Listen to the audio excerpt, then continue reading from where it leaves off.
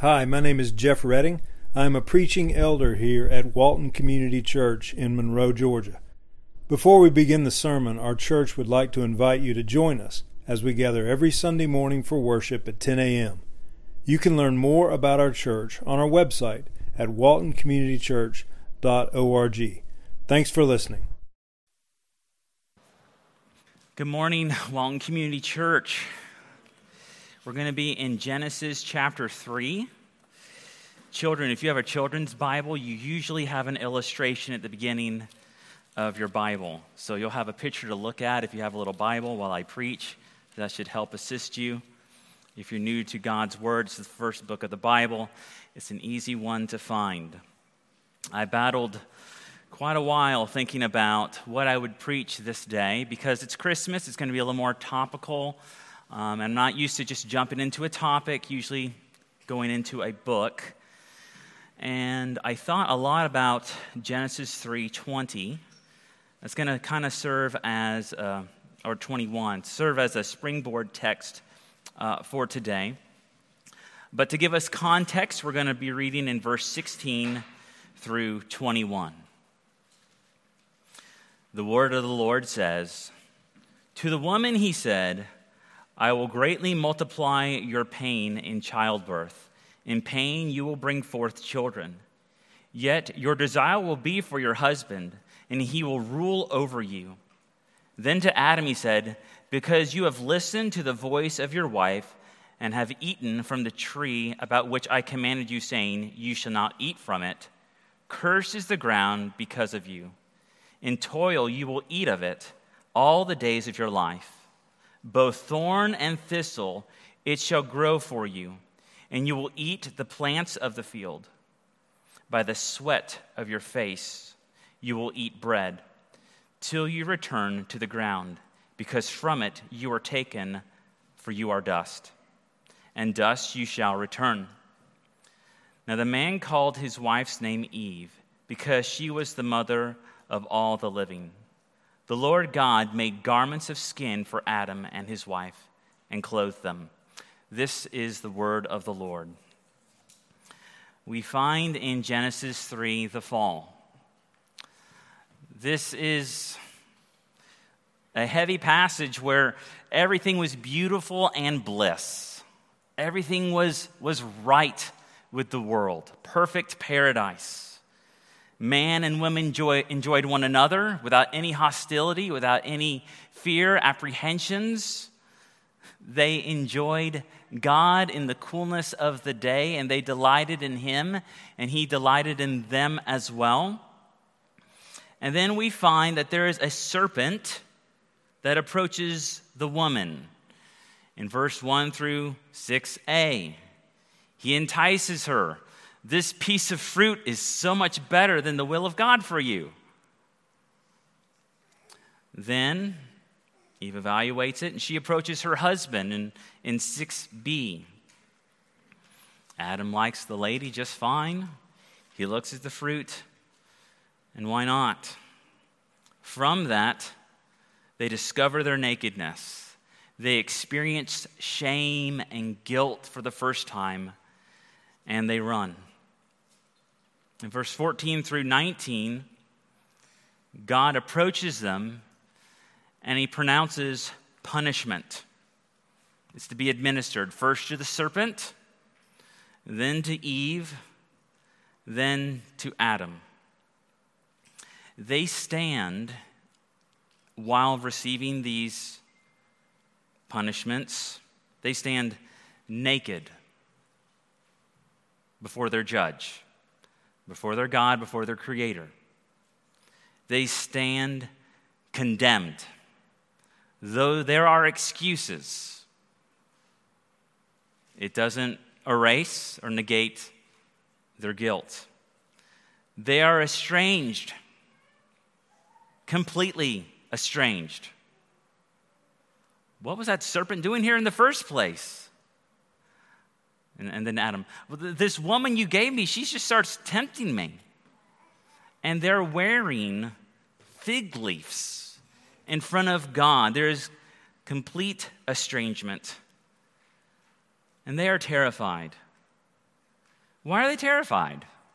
You could go down a whole Rolodex. The simple one is they're going to die. What does that look like? They've seen Eden in its beautiful paradise. You might be like me, very godly and love the mountains and just love to stare at trees and the leaves, how they change color, and smell that air and see the birds fly. You might be more like my mother, where you like to go to the beach and just see the waves go back and forth. Adam was involved in naming and discovering this stuff and cultivating it and growing it and managing it. The creative mind that made those things into being has promised, I will come after you. I will slay you if you don't follow my commandments. So they have been figured out.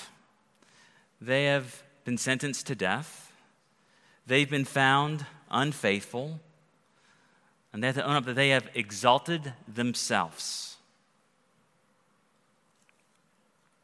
There's been a lot of hope in this passage, and it's easy for us to look past. I come across Genesis 3 with a lot of religious people and non-religious people, and they see God as just some severe tyrant, but there is profound grace and hope and pictures of salvation and trust and attempts of reconciliation in chapter 3, and I don't want us to forget those things. Students, like 8 years old to 20-something whenever you graduate college. Might take you an extra year like me. They're going to say, how cruel is God? They ate an apple. You're going to say fruit. You're going to be technical. It could have been a papaya. You don't know. And you say, well, look at verse 15. There will be a seed through the woman.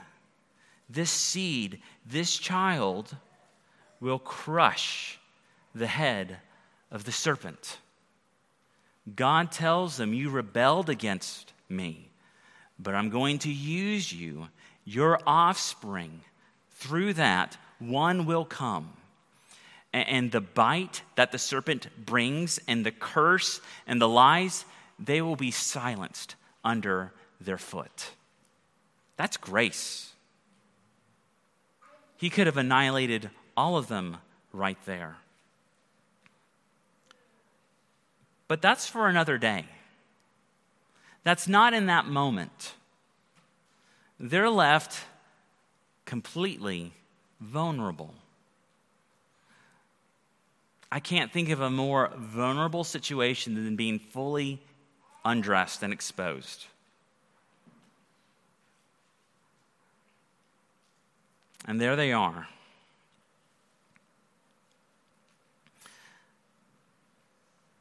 However, there is grace in here. We get to verse 21, and God decides to clothe them before he banishes them from the garden. Remember, they're wearing fig leaves.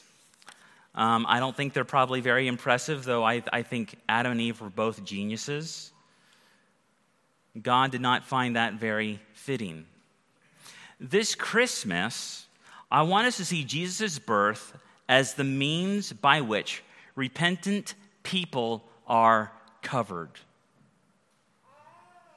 The psalmist says, how blessed is he whose transgressions are forgiven, whose sin is covered. Jesus is our covering as well as our sacrifice.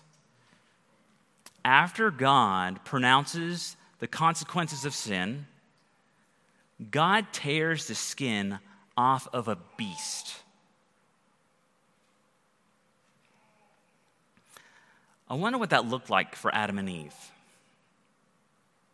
They did God wrong. What was it like for them to visualize that? To see it? To hear that first cry of death? Then after that action, God takes that skin and he places it over them. I wonder what that did to their mind. I wonder how their soul quaked in that moment. So why does God do this? Why does God not slay them, but go to an innocent beast of the field, rip off its flesh, and clothe his children? Well, he rejected the way in which they sought to cover themselves. They sinned, and they had an idea of how they can fix the problem. I've been thinking about the Chiquita banana lady with all the fruit on her head. It wasn't like that, I don't think. I can't get a visual of Adam wearing grapes and a banana and kiwi on his head. But I imagine it looked ridiculous to God. You're putting fig leaves on yourself? You thinking no one's going to notice you?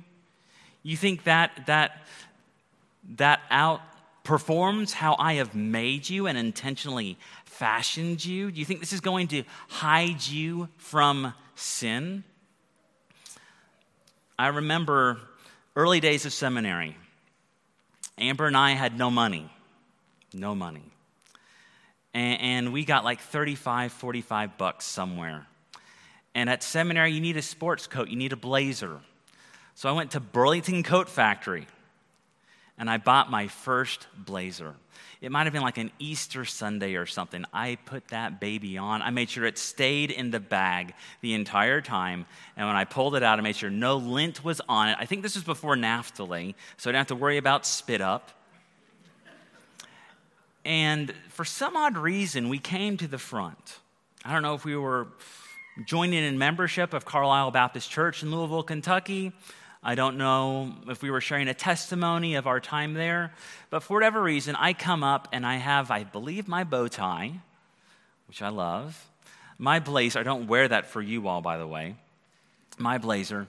And we have our little, whatever it was. I don't remember the event. That wasn't the thing that I remember.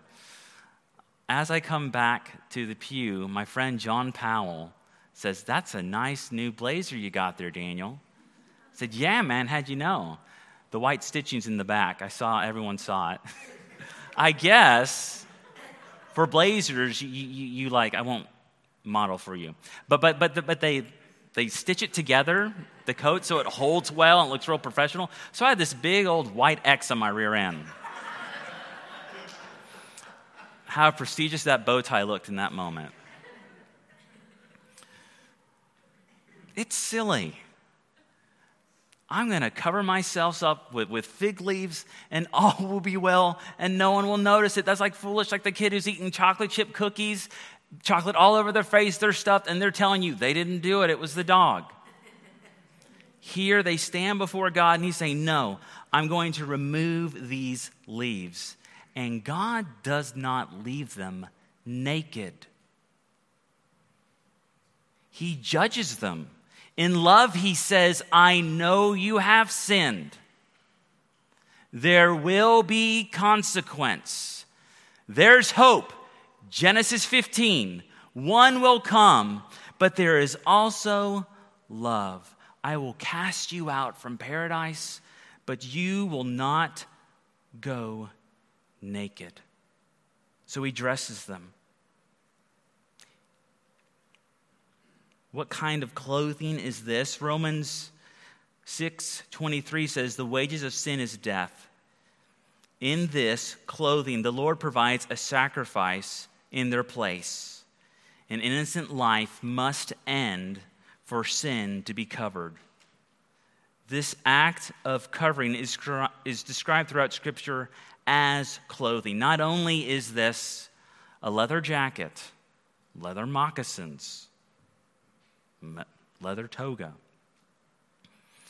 This is a sacrifice.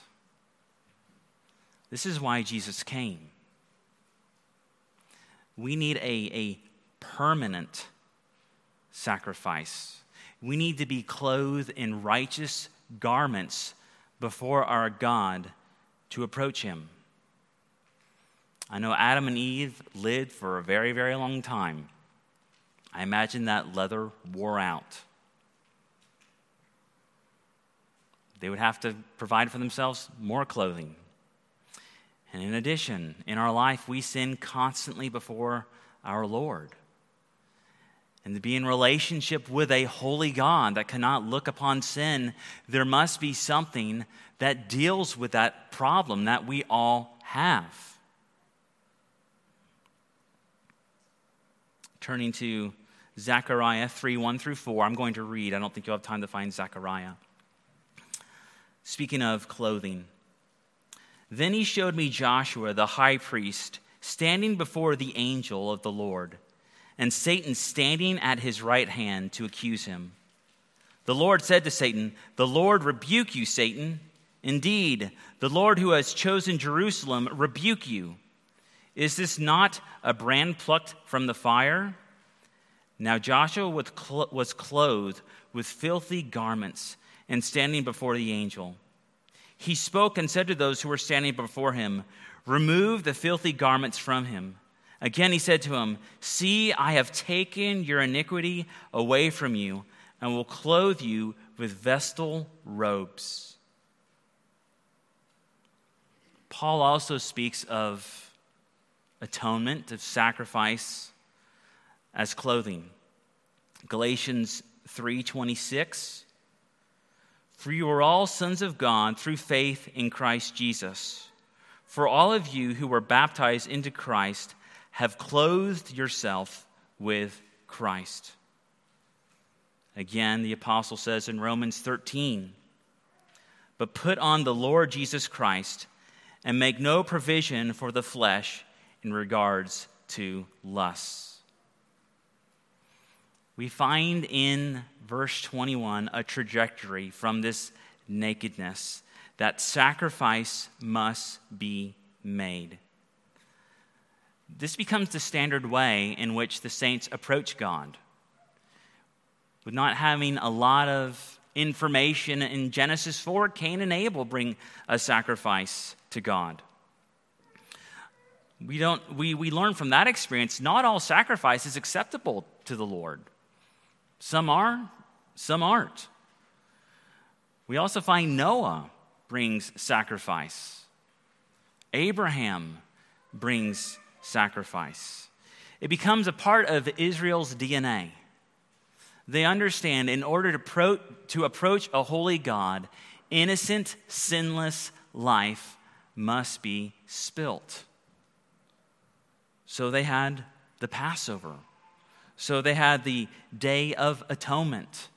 And these times in which goats, bulls, birds would be opened up and their blood poured out. Paul tells us of the Passover in 1 Corinthians 5 that Jesus is our Passover lamb. Jesus visits this earth because we are in need of being clothed. So you will hear that there are ways in which you can better yourself. You might have beautiful practices, very disciplined. You might be very kind. You might be much higher in patience than I am. You might show some great self-control. But the reality stands, before God, we stand condemned. And we're in need of this covering. And he chose to do so. In Genesis 3, not only does he kill this animal, he makes the garment. He knows how he formed them. He knows how it's going to fit. He didn't know how to put on pants or a shirt, or a hat, shoes, socks. Eve didn't know how to cover herself.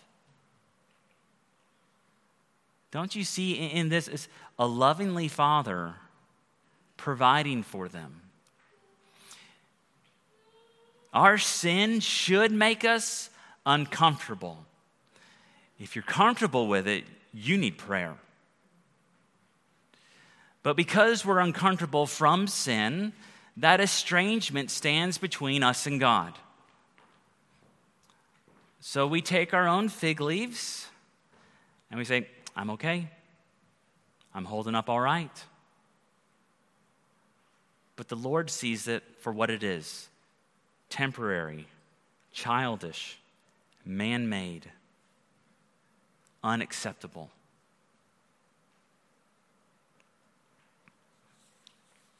Not used to using notes today.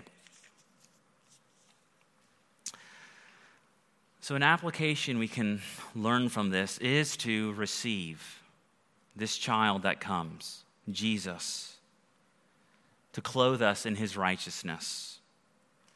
We can learn of God's love and care. I want us to see something in this passage in Genesis chapter 3. Verse 20, now the man called his wife's name Eve because she was the mother of all the living. He calls her woman. After this punishment, he gives her a name. Life will come from her. I point that out. So when people say, God is so harsh for condemning and judging these people, you tell me all the curses, sins, diseases, torments, tragedies in this life happen because of this. At the end of this, Adam says, I'm going to name my wife. She's named her woman. Now I'm going to give her a proper name. Life will come from her. Adam sees God's grace. He sees his sin, which allows him to better see God's grace. When your sin is very real, make God's grace very real. And if you do not see your sin, beloved, I pray the Spirit will convict you and that you will not feel comfortable with it by the end of today. And that you will need to approach Christ to take away that torment. There's also another purpose for this. 1 Peter chapter 2, I'll try and give you some time to find that. It's at the end of the New Testament. 1 Peter chapter 2.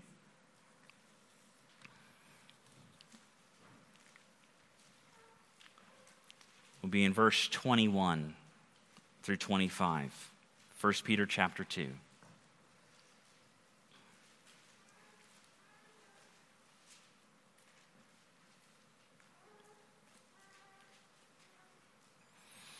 Peter writes, for you have been called for this purpose, since Christ also suffered for you, leaving you an example for you to follow in his steps, who committed no sin, nor was any deceit found in his mouth. And while being reviled, he did not revile in return. While suffering, he uttered no threats, but kept entrusting himself to him who judges righteously. And he himself bore our sins in his body on the cross, so that we might die to sin and live to righteousness. For by his wounds you were healed. For you were continually straying like sheep, but now you have returned to the shepherd and guardian of your souls. Peter tells us the application is not just behold God's grace, but to follow in Christ's likeness. We are to imitate him. We are to desire to be righteous as he was righteous. Now that we are covered in his blood, washed of our sins, we are to follow as faithful sheep to our shepherd. The righteous and humble also, application, get to enjoy God. They get to enjoy him. He's not that guilty conscience in the background. He's not that archaic tradition from great family member from long, long ago. He's not the cultural expectation that you feel is a bit outdated and awkward and clunky. The righteous and the humble also get to enjoy God. When Christ comes down on earth as a babe, Mary enjoys her child. He has lowered himself lower than the angels. He's become frail and delicate like any child. And guess what Jesus needs? Guess how he's identified for those searching for him? As a child wrapped in cloth, swaddling clothes. He becomes one of us, yet innocent. God allowed for us to enjoy him, to touch him, and in a very real way, care for him. That intimate relationship a mother has with a child is like no other relationship. I love my wife most, but the way in which all 4 of my children cling to her is mysterious. We have several photos in my cell phone where I can be on a long couch, sprawled out to exaggerate my freedom. Amber can be in a chair with 4 children, the dog and the cat. I'm not as kind as Amber, I'm not going to pretend, but that is the kind of bond a mother has with her child. And the Son of God, the second member in the Trinity, came down to experience that with us. He ordained it. He predestined it. He designed it in that way. In this moment, he slays this beast. He clothes these offenders, and he knows in the future, I will send my Son. And you will enjoy an intimate relationship of holding and comforting and caring for me. The righteous and the humble enjoy God and come close to him. The hard-hearted, the rebellious, those who lack faith, they don't enjoy him. They might enjoy status. They might enjoy culture and acceptance, but they don't enjoy God. If you're young and if you're in a Christian home, your parents enjoy God, I want to encourage you to enjoy God. If you're an older adult and you know the proper etiquette in a church, but you don't know God, let me entice you to not be miserable, to not feel continually naked, to feel terrified, like you have to hide. But come to the Father who has provided a perfect sacrifice and who is ready to clothe you in his righteousness and not your facade. Let's bow in prayer. True and living God, I thank you so much for this day. I thank you that it's the season of Christmas, where songs about your Son coming down on earth are abundant. I pray as we enjoy this season, we would think of the gift of Christ continually, that we would celebrate it in our homes. We thank you for coming and clothing us. In Christ's name, amen.